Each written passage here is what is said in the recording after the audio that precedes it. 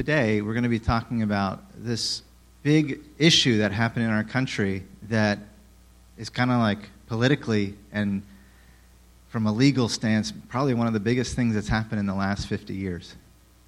You know, when you think about major watershed moments in legal history, I think the last one that was this big was the enactment of Roe v. Wade. And just to kind of, I'm going to talk about a few things today. I want to talk about kind of the legal aspect of it. I want to talk a little bit about the history of it, what's actually happened, and then what does it mean for us? What should we expect going forward, and how do we respond? And I want to be very clear that what I don't want to do today is tell you, that I'm some legal constitutional law expert and that I've got all the answers on a constitutional decision. I will say this: I did read 200 and whatever pages of comments from the judges themselves. So there's 9 judges on the Supreme Court, and there were, I think, 5 opinions that were written, which that's a lot. And they were long. You know, some judicial opinions are 5, 6, 10, 15 pages. I think the primary opinion was something like 81 pages. You know, this is not a small thing. And it also has huge impacts for how all laws potentially are examined in relation to the Constitution going forward. Potentially it has that impact. So it's huge. But again, I'm not a legal scholar, but I did read it.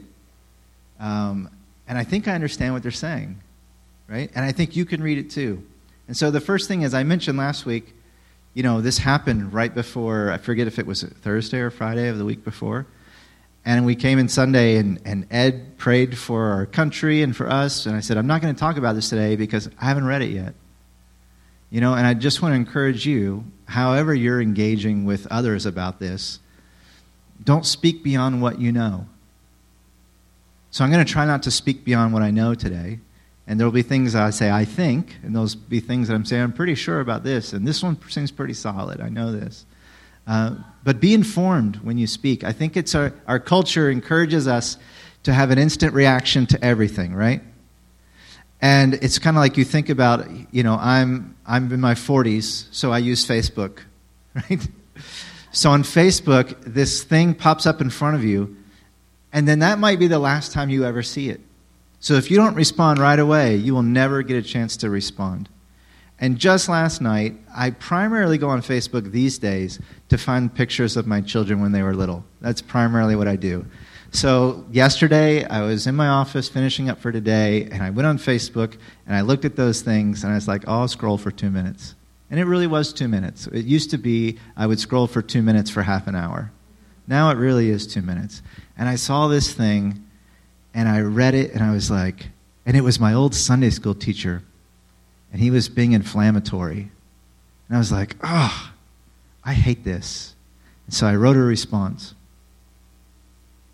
And without sending it, I just kept scrolling. Because I knew no good comes from sending it, but I got a little catharsis from writing it. Right? I was like, I'll show him. I'll show him to be inflammatory. Right? But I will never see that post again. So I've missed my chance unless I go looking for it.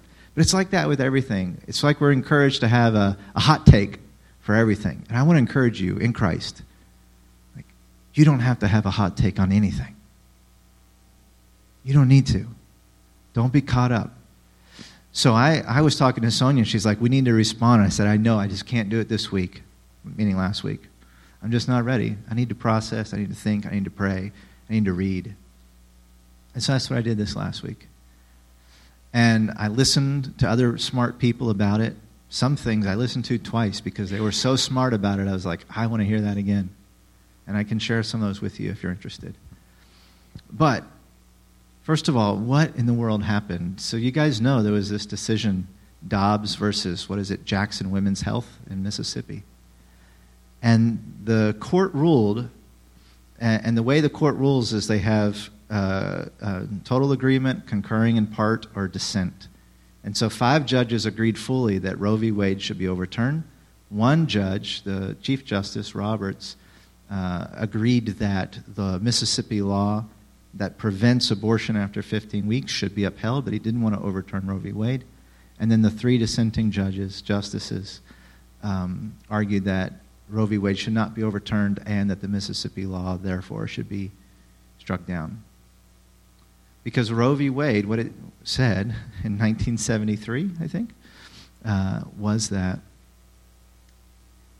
the question before the court was, is there a constitutional right for women to have an abortion? Is there a constitutional right for this? And before I get in, let me back up a little bit. Before I get into that, let me just say, it's 4th of July weekend, right? And you guys know what Independence Day honors. It's the signing of the Declaration of Independence. Now, the Declaration of Independence is not a law for this land, but it is really the document that is the foundation of our Constitution. It's the document that points to, precedes, and gives some philosophical framework for our Constitution. And in that document, first it says that there comes a point in time, essentially, where people can no longer take the oppression of others. And then the very next things it says is that we hold these truths to be self-evident, that all men are created equal and are endowed by their Creator with unalienable rights, the right to life, liberty, and the pursuit of happiness. That's really the foundational document, even for our Constitution. What it says is that everyone's equal, that their rights are not granted by the government, their rights are granted by their Creator. And at most basic, those rights are the right to life, the right to liberty or freedom, and the right to pursue happiness. Now, you can imagine how in a fallen world those rights may conflict with each other at times, right? And some of them are really basic. Some of them are really obvious. So I have the right, I have freedom, right? I have liberty. So that means I can do whatever I want, right? Wrong. It doesn't mean I can do whatever I want. It means I can do whatever I want to a point. There's a limit on that right. And one very obvious one is I don't have the right to take one of your lives without justification, without reason. You know, if you're attacking me, I can defend myself. But my freedom does not overrule your right to life. Right? My right to pursue happiness cannot infringe upon your liberty. And so these rights come into conflict all the time. But what the question before the court in Roe v. Wade was, does a woman have a right to abort a child, to end a pregnancy? And the court ruled that a woman does have a right. Now, this is really important because I hear this mistake over and over and over and over in the media and when people talk about it. Roe v. Wade never granted the right for women to have an abortion. Roe v. Wade was the court's opinion that women had the right to get an abortion. Our government, and no government really, grants rights to anyone. We have rights, and the government's responsibility is to recognize them. Does that make sense? And I think you'll see why that's important, but just as a believer, to understand that my rights don't come from the United States government, they come from God. I would also add that I think it's important, and especially in America, the United States, because we're so, in this country, especially if you've grown up here, we're so attuned to our rights, to remember that those rights are rights that we have before other men. Those are not right. We don't have rights before God. God actually has the right to take your life if He wants to. You don't have the right to life before God. And God calls you to be a slave and servant of Jesus Christ. You don't have a right to liberty before God. And I would even say that you don't have a right to pursue happiness before God. But no other human being has enough value, worth, glory to remove any of those rights from you. Only God. Great example, book of Job. Job says, God, how could you do this to me? I didn't do anything wrong.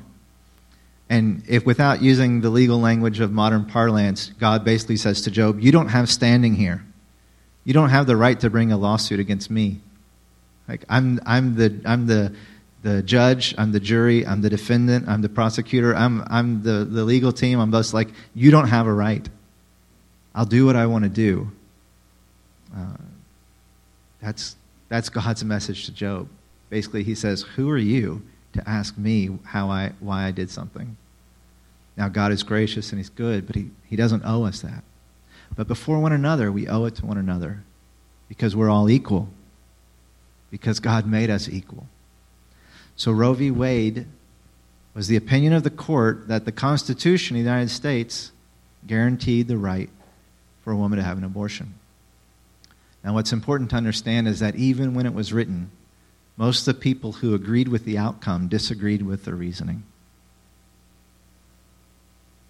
And the court also wrote at the time that they were hoping that this would settle the issue and that the United States could stop being divided and stop having, or end the controversy and just move on. And we would just move on. But the nation did not move on, as we all know. All right? And as many of you are aware, some of the most vocal proponents of removing or negating that opinion have been Christians. And the reason that we have, as many Christians have done that is that we believe that there's a right to life, that all are created equal. And we can look to passages in Scripture like Genesis chapter 1, 26 and 27, where God says, let us make man in our image. And so God made man, male and female, in his image. That every one of us has the imprint of God on us. That you think of, when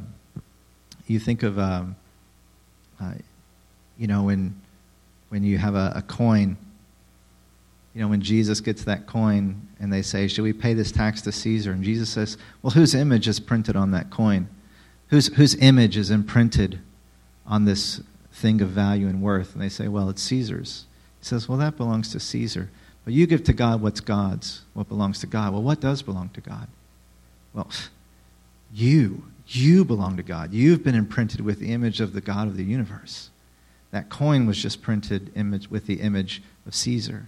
So we each carry the image of God in us. And so many Christians, not all, by the way, but so many Christians have argued the case that freedom is great and the pursuit of happiness is wonderful. But it cannot be at the expense of another person's life. But Roe v. Wade said, well, you can do it at the expense of another person's life in the first 2 trimesters of pregnancy. And the idea was, well, in the 3rd trimester, generally, a baby is viable outside the womb. And so then their prospect for life is greater than in the first 2 trimesters of pregnancy. And that didn't go very well. There was a lot of legal controversy for years, and different courts understood things differently. And then there was this other case, Planned Parenthood versus Casey in the 90s. And in that case, they actually overruled Roe v. Wade because they said that whole trimester thing doesn't work. Really, viability is at a different time. I think it was 20 weeks, 21 weeks. And so they said, well, we're agreeing that women have a right to an abortion, but we're going to change the ruling about when they're allowed to have an abortion.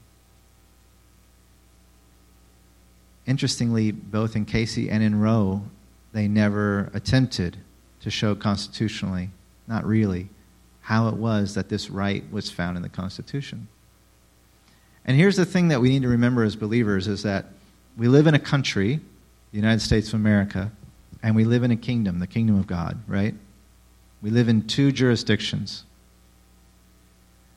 And there are certain ways that we have to operate in one jurisdiction and certain ways we have to operate in the other jurisdiction. Some of them overlap and some of them don't.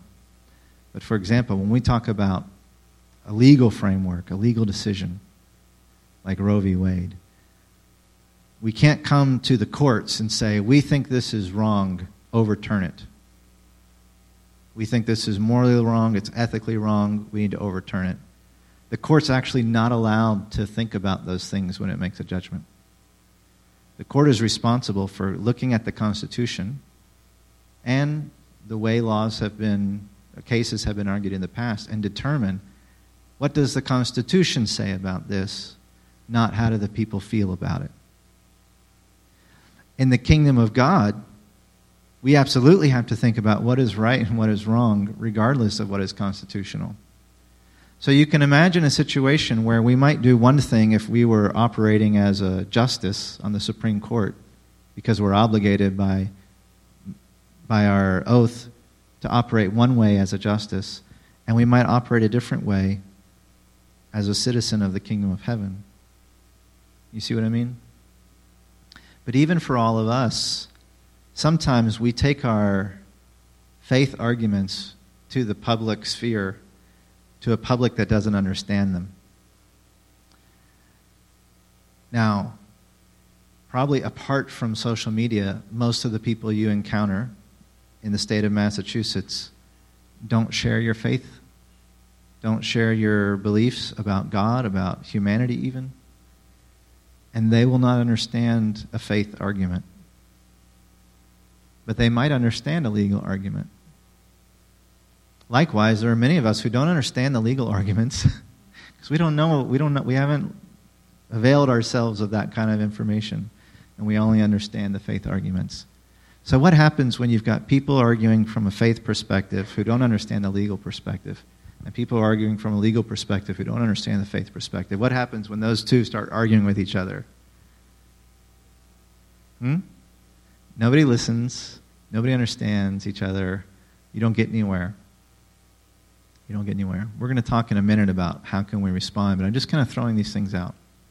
So I already said, be informed. Be informed before you try to engage the world with this. And a little bit of that today is I'm trying to inform you a little bit. It's interesting that Roe v. Wade was largely argued on a right to privacy. But then Planned Parenthood versus Casey kind of jettisoned that and argued primarily a right to due process. Well, what does that mean legally?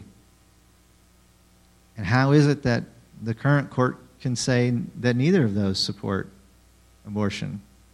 Well, you might want to learn about that. You might want to look those things up. You might want to read what people say about them. You'll actually get quite an education by reading the opinions in the court because they're very detailed. We have this game at home called Stare, and every time I looked at that game, I thought Stare. Well, every time I looked at that game this week, I thought Stare Decisis. You know what stare decisis is? Some of you do. Some of you obviously don't. It's like the foundational legal issue that was judged, or one of the major issues judged in this case. Stare means to stand. Decisis means decision.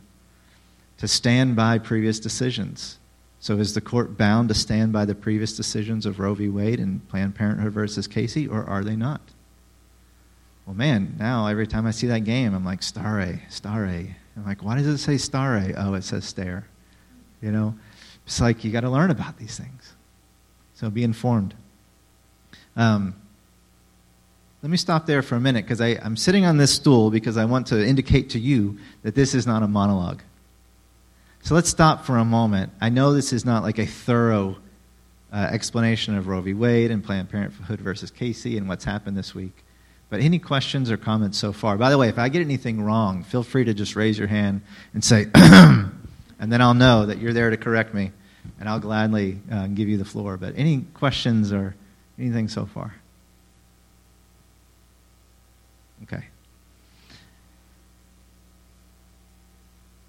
So what happened with Dobbs, this latest case, is that the court decided that the entire reasoning of Roe was wrong, and therefore the reasoning of Casey was wrong, and that the Constitution does not, in fact, give anyone the right to abort a child. It doesn't say that a woman doesn't have the right to abort a child. It says the Constitution does not recognize the right of a woman to abort a child. It's a really important thing. From a legal standpoint, I don't think anything in Massachusetts has changed or will change anytime soon regarding abortion law. in the state of Tennessee, where I grew up, there was an immediate change. I think they had what's called a trigger law.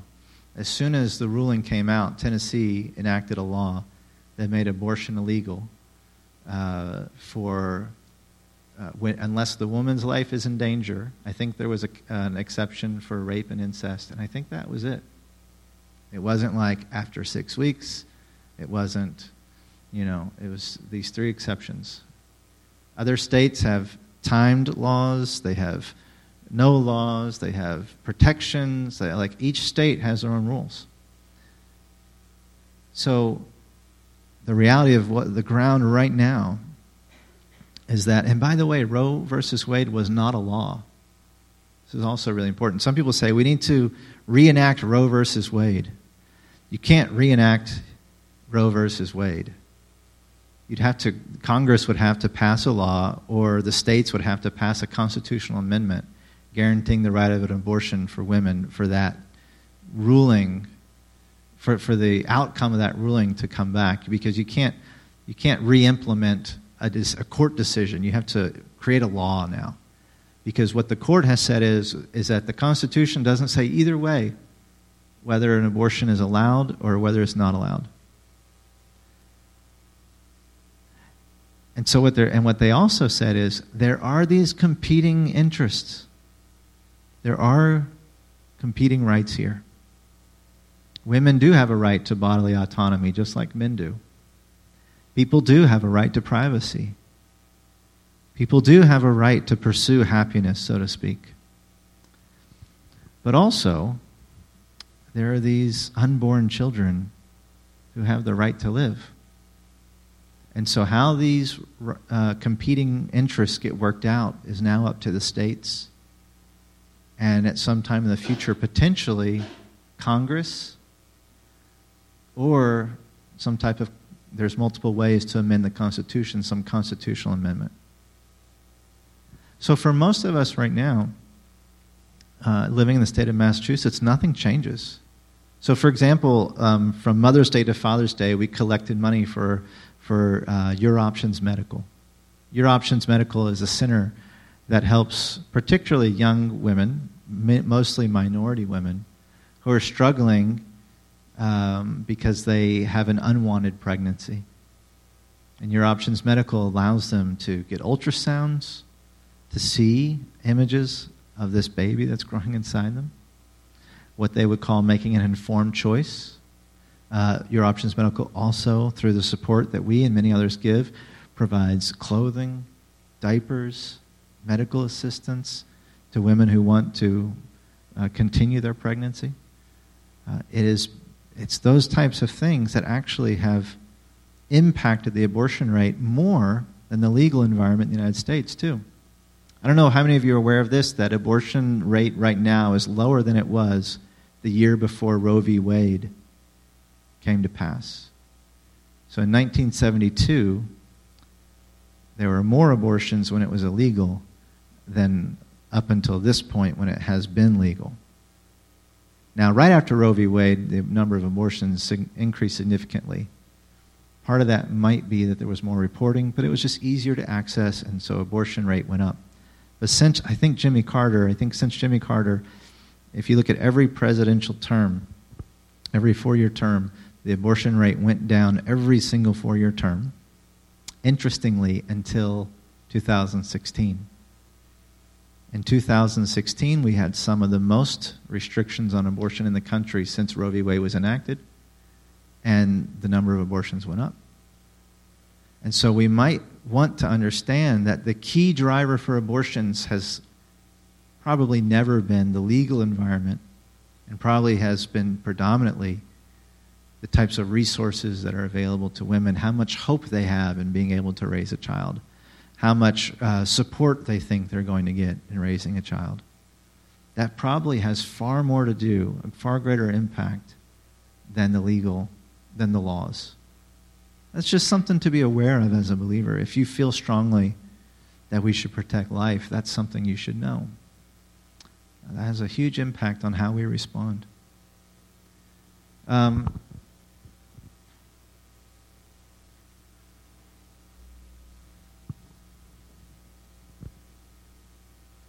I do want to suggest to you, as we think about these competing rights, that really every single right that we think about having, whether it's in this country or just in general, they're all founded on the idea of a right to life. In reality, without a right to life, none of the other rights really matter. So like a right to property, a right to freely engage in commerce, a right to travel, right to bear arms, right to a trial by a jury of your peers. All these rights that we think about, all of them essentially are based on the right to life. And I've searched. If anyone knows anything other than what I'm about to say, please tell me. I have looked to see, is there any culture that has insisted on a right to human life that was not exposed to, and I would say, the dominant Western religion? I don't know of any, I haven't found any culture that has emphasized and guaranteed a right to life that didn't have the words, God created them male and female in his image. So the best I can determine, it is a biblical idea that we have a right to life. I mean, if you look at nature, what does nature tell you about life? Is life valuable? When a lion eats a gazelle, do you put that lion in prison? No. You think, oh, he's just doing what he's supposed to do. Right? When, there are certain animals that eat their young, do you incarcerate them? No. When you look at nature, basically what you get is survival of the fittest, right? If you're not capable of protecting your own life, then you don't get to keep it.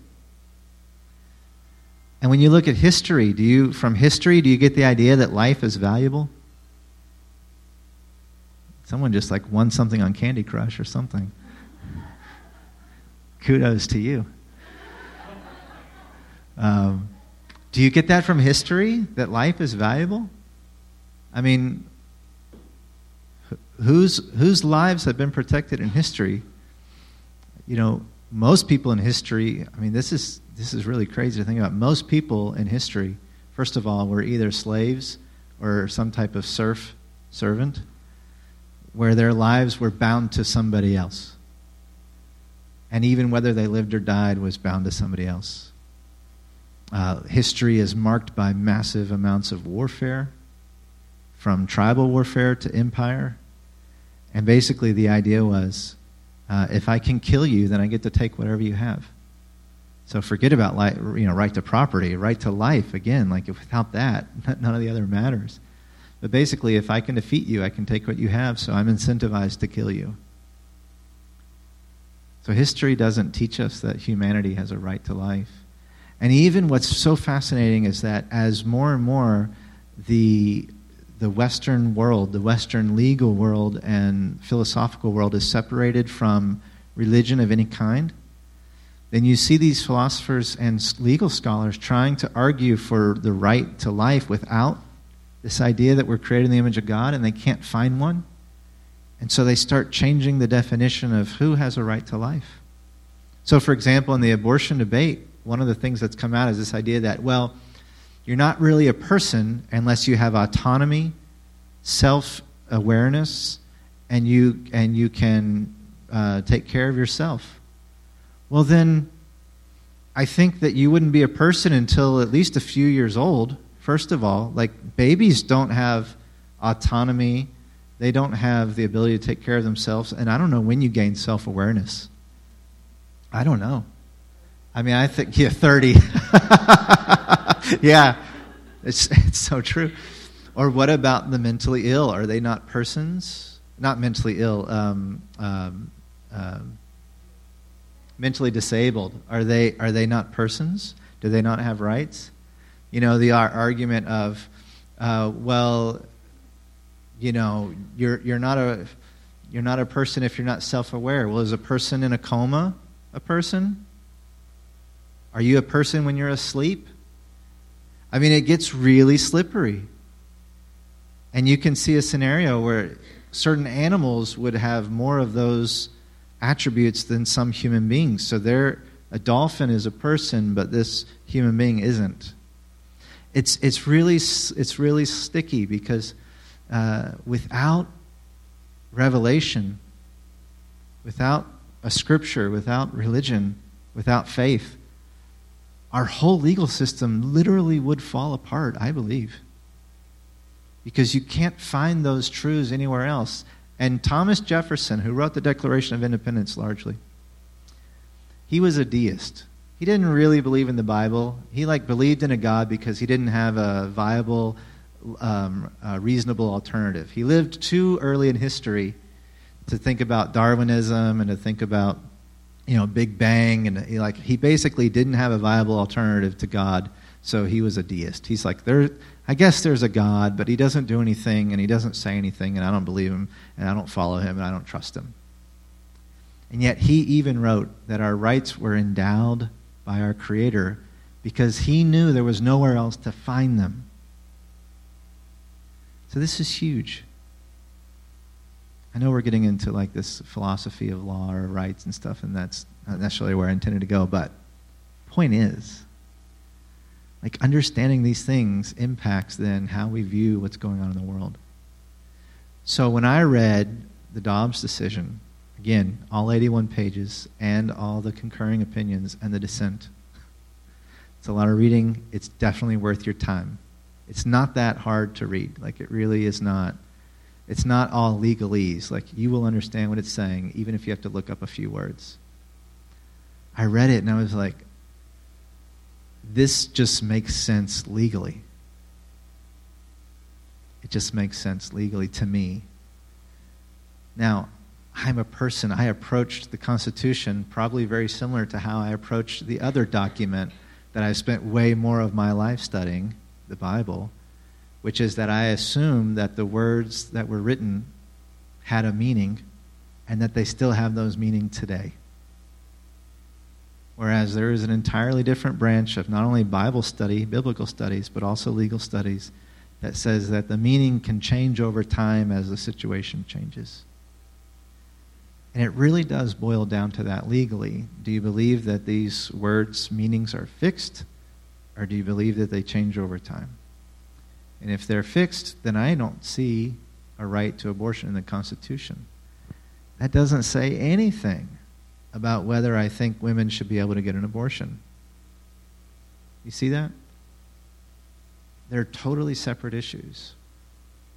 And what I've seen is a lot of Christians viewing this legal issue as something that it isn't. They're viewing it as a moral issue. And I'm not saying there's no morality connected to it. So I'll just put my cards on the table. I'm one of those people, I think in very rare circumstances, abortion should be allowed. It's just me. But I think that the right to the life of the baby is real enough that it supersedes the right for a woman to abort and end that pregnancy. That's me. I come to that from my reading of Scripture, from my experience of life. I know that there are people in this room probably who've had abortions. I know that there are probably men in this room who've lost a child through abortion. There's probably people in this room who would seriously disagree with what I'm saying right now, and some of you will wholeheartedly agree. And then some might have some different position altogether. All that matters. It just doesn't have any impact on what the Supreme Court should do.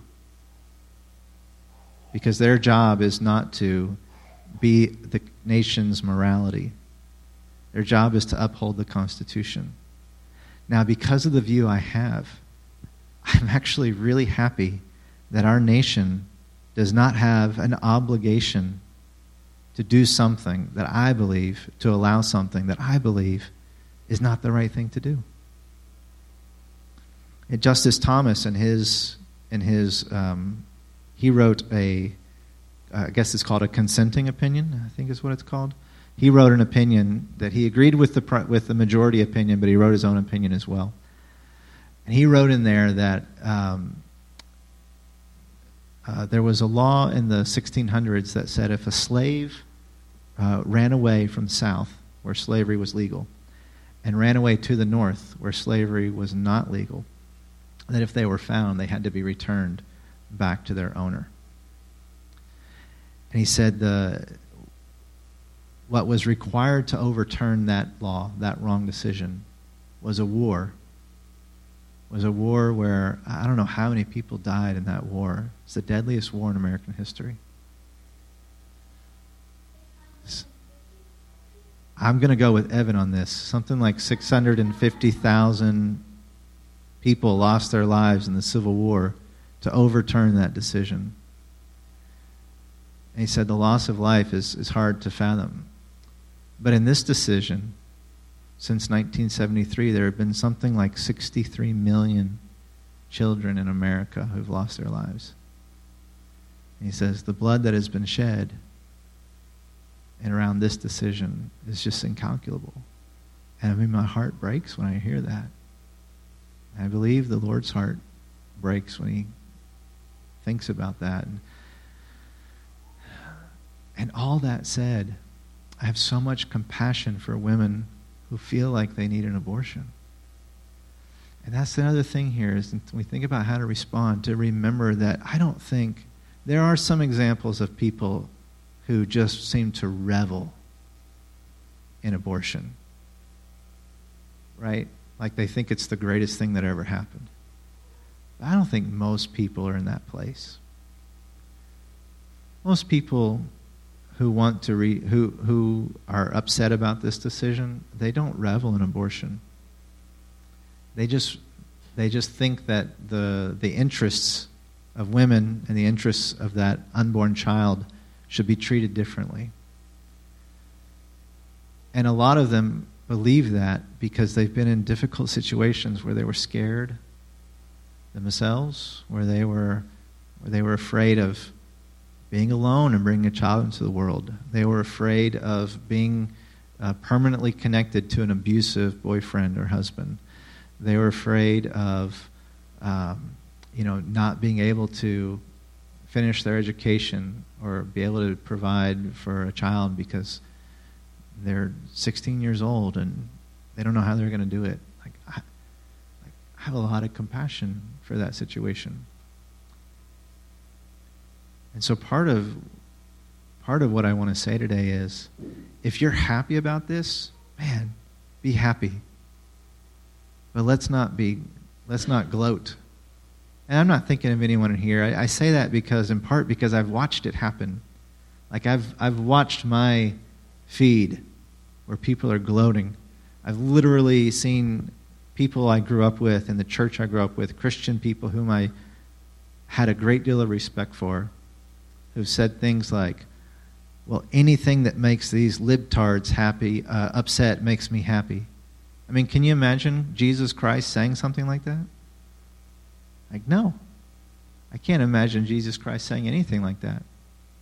You know, I think of the Jesus Christ who saw a woman caught in adultery and everyone was ready to stone her. And he came and he said, you're forgiven. He protected her. He protects the vulnerable. And so first of all, I would say that if whatever side of this you're on, most of the people on the other side of it are not your enemy. I'm a firm believer that most of the people in this country, we're not enemies of one another. There are people on some extremes that want to be your enemy. But most of us, we're not anyone's enemy. But if you do encounter an enemy, what is the Christian response to enemies? Love them. And I will say this, you can find most of the Christian ethic you can find in other world systems. Again, correct me if I'm wrong, I haven't found the ethic of love your enemy in any world system other than the Christian one. Haven't found it. So it is the quintessential ethic of Christianity. The defining ethic of Christianity is love your enemy. And I'm watching Christians spewing hate on their enemies. And what does Jesus say that when you call your brother a fool, what is that the same as? I heard it. It's like murder. So how can we be pro-life and do what Jesus calls murder at the same time?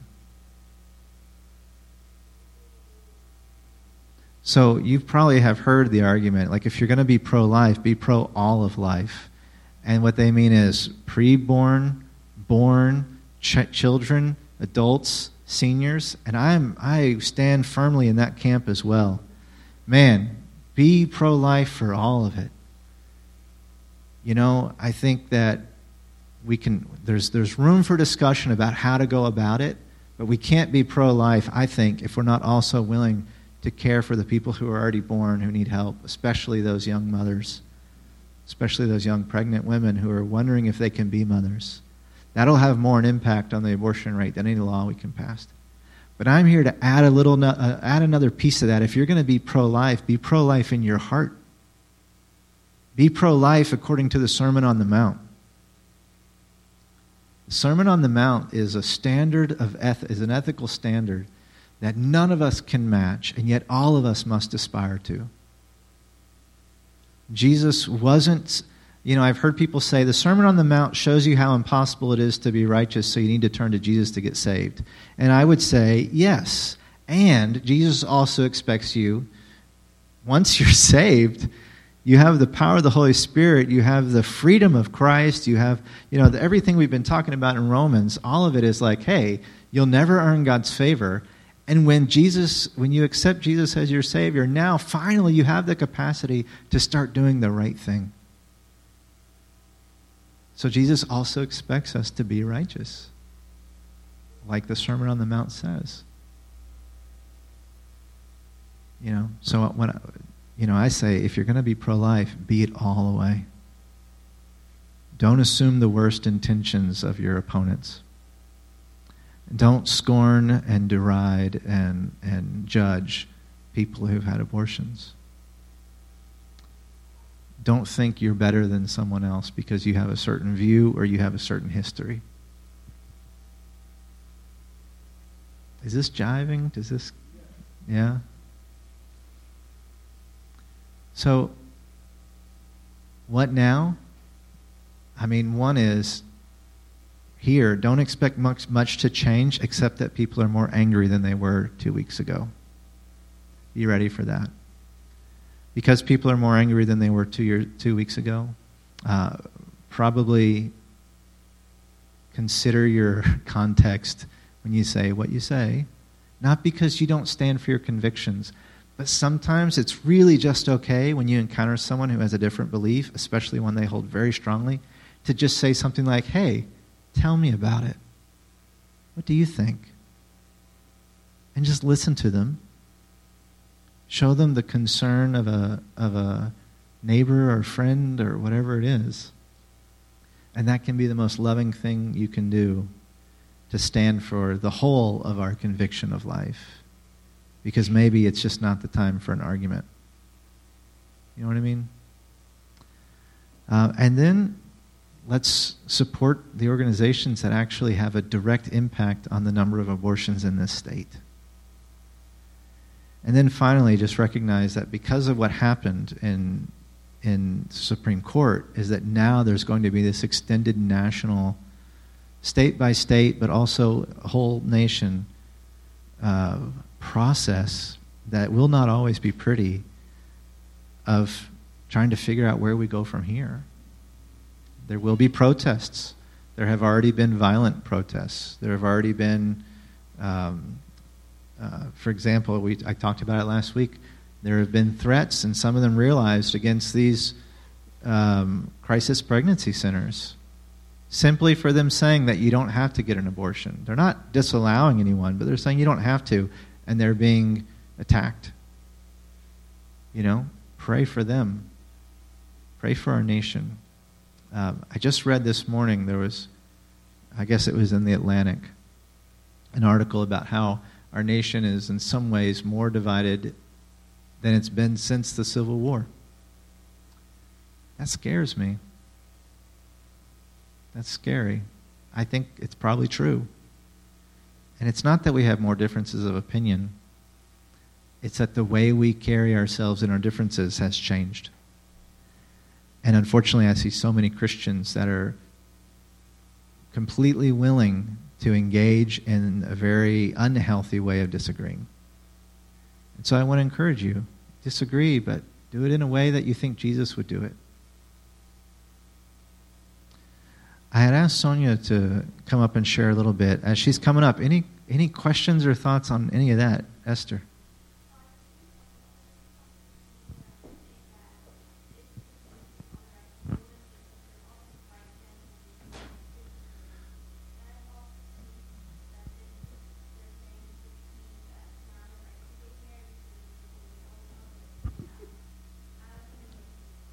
So the question was, I've seen all these comments that say things like, now women's rights are being taken away by a bunch of white men, and now we have to worry about the right for gay marriage, and what was the other thing? Yeah, so there's there's kind of a legal aspect of this and a philosophical one. But let me address the first one first. Why are all these white men making decisions about women's bodies and choices and things like that? So I would have two responses to that. Number one, the Supreme Court is not 9 white men. It's not. There are women on the Supreme Court. There are different races on the Supreme Court. So it's not. Second thing is, the ruling was not that women do not have a right to have an abortion. The ruling was that the Constitution doesn't decide either way whether women have a right to an abortion. So I think a lot of people who are pro-right, pro-abortion, I think a lot of them have largely misunderstood what this was about from a legal perspective. They very much get what's going on from a visceral perspective, but from a legal perspective, this was not an outlawing of abortion. It was just saying the Constitution doesn't protect it, and so the voters get to decide. The people get... That's what Samuel Alito, who wrote the majority opinion, he said, it is not the place of the Supreme Court to decide whether this is a right to be protected or not. It is up to the people and their representatives to decide. So he's saying, let's use democracy. And there's more women in this country than there are men. So if women want, they can vote their interests. Some of the most vocal opponents of Roe v. Wade have been women.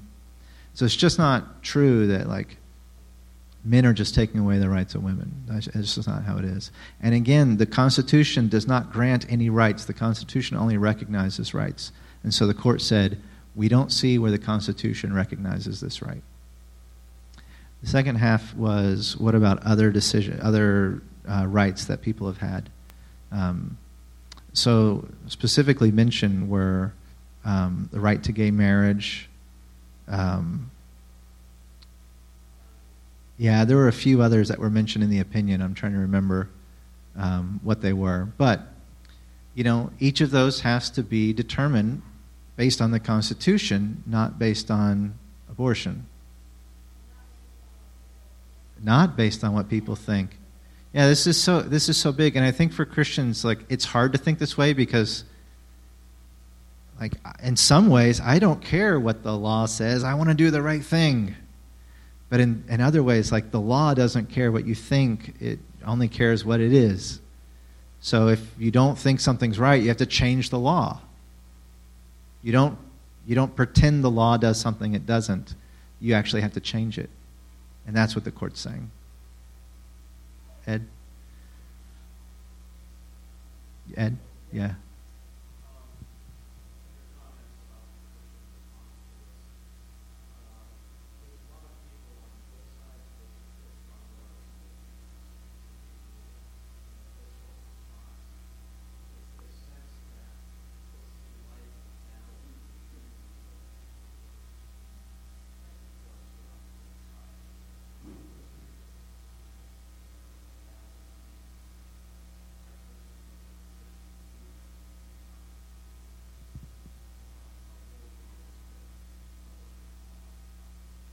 Yeah, so Ed said, a lot of people seem to have this idea that the world is good versus evil. And of course, I'm good and they're evil. and that's not a Christian response. Yeah, and I think I did mention this, which is that you're no better than someone because of your view or because of your history, but even more deeply theologically on that is we are all evil, right? No one does good. No one seeks God. No one, all fall short of the glory of God. So in a sense, we're all equally evil. And don't assume evil in your opponent that's not there. So most people are really trying their hardest to do the right thing, and every single one of us fail in doing it. Right? So I think, there are times when we can just say, that's evil. Right? And I think that's good. God does that. But by and large, most of the people we're interacting with, they don't fall into that camp, even if they disagree on something as big as abortion.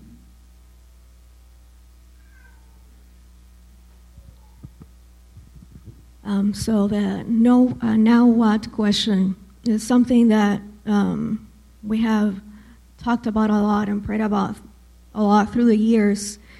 And I think a lot of us think like, well, what can we do in regards to this issue? What can just, your average Joe do about it?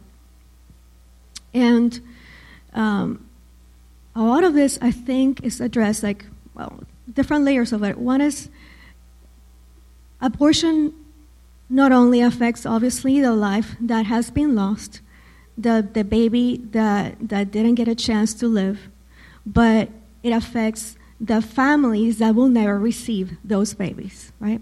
It affects the moms and the dads and the grandparents that didn't get the child to welcome that baby in their families. That it leaves a lot of trauma behind. It leaves a lot of broken hearts. I think that, if any, very few women go into abortion with joy and gladness and come out of it with joy and gladness, right? It's not something to celebrate. They might have a moment of relief of what they were saved from, but not joy and a celebration. So this is a huge issue that the church has the power to address, to do something about. Let's start with the women in our midst. Every church has many, many women who have had abortions. That is just statistically true. So can we have a climate in our congregations where we acknowledge this? This is just a reality. Where there's freedom for these women to talk about it, to seek healing. The dads that never got to be dads, they're always men who also mourn it deeply, and who hardly ever get a voice in the matter, right? Pre or post. So to create this kind of family environment where we are going to talk about these things, where it's not going to be a taboo, where it's difficult, where it's hurtful, or yes, there is shame in it. For the women, for most, there is a sense of shame, but there also can be healing and receiving. It's not only affecting even those families, but it's affecting the whole of the world, right? This is great, great trauma on the whole of the land because blood has been shed in this way. So you can start in your own little corner of the world having the conversations. You can start by praying with women. You can start by seeking God about it. If this is your story, do seek healing. This is something that will impact the rest of your life. Family, this is part of my journey. This is part of my story. I have something that the Lord has had to heal in layers and layers and layers through time. And I know that the only way that this wound heals is when you go to Jesus in community, and then you receive the healing that's coming to you. Also, let's prevent. We have the ability to love well the young people the young people that one day will find themselves in these situations, will one day will think that they don't have the resources, internal or external, to have a baby, to raise a child. But if they are part of a church community, of a body, of a healthy body that tells them, no, you can't do this. I know it's hard, but you can do this. Of course, to do this with kids that are not part of the church body, and tell them, I receive you, and I will walk with you. And, what we do with the baby bottles, that's a good thing. That is one thing to do, yes. But let's face it, that's just very small, and there's not a whole lot of skin in the game when we do that. You get a little bit of cash, you put it in, you put it there, don't see it again, don't know what happened to it, with it, have no connection to the lives that is impacted in any way. But when you're walking with somebody and you're seeing it happen before your eyes, you're seeing that person choosing to have that baby, you're seeing the person again and again choosing to parent their child well, then now you have skin in the game. And now you can actually have a great impact in this issue. And this is for the women, for the young women, and very much for the young men, right? So, of course, it starts with our own family, with the closest to us, being willing to have the difficult conversations since our kids are little, being very open about these things, naming them, having a culture where, yes, we can talk about sex, where we can answer these kids' difficult questions, we can address the confusion, we can be okay with that. And I know it can be a little scary at times. Like, sometimes I'm thinking, like, we gave our kids, like, carte blanche, like, ask whatever, whenever, and we are going to answer it. And then I was like, oh my gosh, what did I just do? Am I going to be ready? But man, no, it has created what I think is a healthy culture within our family, that they also are willing to enter into that, because they would say, well, they said that, but I'm not going to do it. Where we talk about all sorts of things very openly. We live with the tension of the things that we don't understand well, where we can say, I don't know the answer to that, but let's look into it some more. But you keep an open door. And then, obviously, then beyond your family. If you have children who have friends that are coming home, then open the door for conversations, because there are a lot of kids who cannot talk about these things in their home. And then if there are people in your church, I know we don't have a whole lot of younger people in our church. Well, I do pray that would change. And this is part of it, is that we can have the open conversations, that we can understand that battle that they're fighting, the battle that we're fighting. But the battle that they're fighting, guys, it's just hard. It's hard. So that we're willing to say, hey, I'm here, and I can, let's talk, and I'll walk with you. Of course, walk with people, not when they come to the point where like, well, now I'm pregnant, and I don't know what to do. Walk with people and with kids when the stakes don't seem as high. So you have conversations with little kids when they're talking to you about their drawings and their trucks.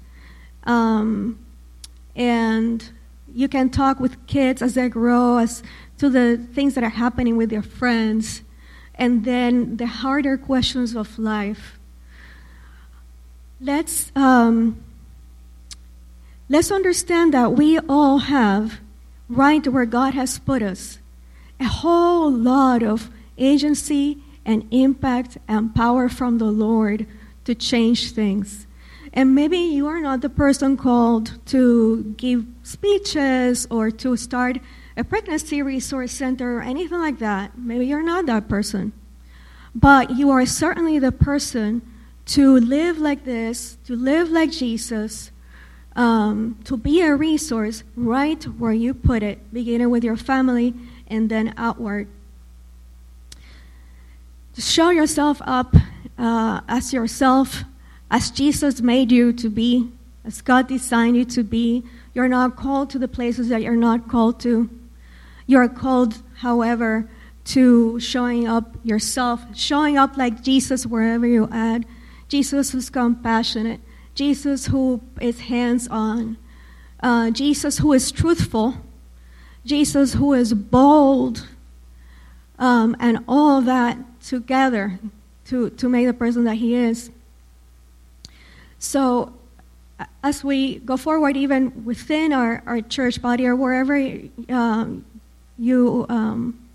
whatever you're connected to a church body, think about these things. What is your calling in regards to this issue? And again, abortion has many issues that converge into that point, right? All the circumstances that lead a woman to choose that. Hard circumstances. How can you be someone who can make a change in this area? How can I love better? How can I show up differently? How can I also refrain from showing up in certain places if I am showing up as not unwilling to hear, as lacking in compassion, as being more intent on sharing my anger about the issue than in the whole of it? And yes, be angry. I get angry a whole lot of times. Be angry. Right? But anger is this energizing emotion that God gave you to mobilize you to do something about it. So let it mobilize you to love better. Let it mobilize you to say the right words and keep your mouth shut when you don't need to say it. To give generously, to use, yes, your finances, to use your hands, your energy, to do what you can, whether it be directly with the Pregnancy Resource Center, as I said, wherever you are. All right. Well, I'm looking at the clock, and I know there's people downstairs getting food ready for us. So what I think we could do is, I was going to ask you to pray for us, but feel free to keep the conversation going, right? When we go downstairs, it doesn't have to end.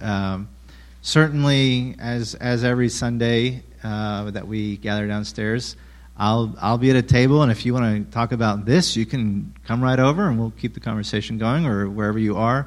Not that you have to talk about this either. Feel free also to talk about other things. But I encourage you to let this be a time of meaningful connection. You know, more than just a chit-chat hour over some bacon and whatever else is down there. I do know there's bacon. But take this time to just engage around things that are important. So would you pray for us? And then we'll pray for our food too, and then we'll head downstairs. Lord Jesus, thank you for being present with us, as you always are. Father, thank you for your faithfulness. Holy Spirit, thank you that you are our guide and comfort. I've been talking about difficult things, Lord. We acknowledge again that you are in control, that you understand these things perfectly, that your heart is for us, your heart is for this land. Your heart is also for the body of Christ. Your heart is for all of those who will come to you. That your heart is for every single person that is embroiled in this, from one side or the other. That you are a good God. Lord, I pray that you will help us to see more the way you see, to be willing to be challenged in how we see things, to hear people with compassion, to be willing to enter with other people into their drama, into their difficult places, to get down and dirty, Lord, to allow for the messiness to come into our lives, to not stay comfy because it's difficult or it's none of my business. Lord, thank you that you modeled for us being a God who gets right down and dirty. You came into the messiness of our brokenness, and you were willing to die on the cross for all of it. Lord, help us to enter into that more deeply, wherever we happen to be now, to go forward a few more steps. Help us to have our hearts broken, Lord, for the brokenness of humanity, for my own brokenness, for the brokenness of everybody else. Help us to allow the sorrow to touch our hearts. Lord, help us also to then set our eyes in the joy, that joy set before us, so that because of that, we will enter into these hard places. And Lord Jesus, I pray for the women within our community, and men, families. This is part of their journey. And I pray for the continued healing. I pray that we will be a community that can have those conversations lovingly and with understanding. And this will, about all the things,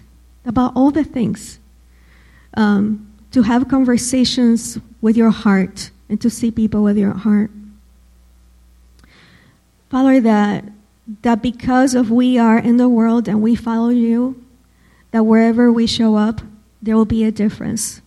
We will be the salt and the light that you say already that we are.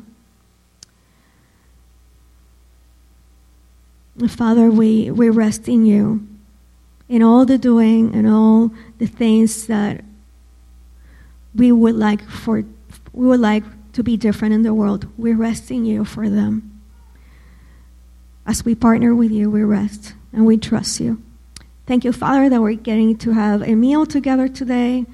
Thank you for the hard work of all the people that have been putting this together for us. Thank you for your faithful provision. And I pray this in your name. Amen.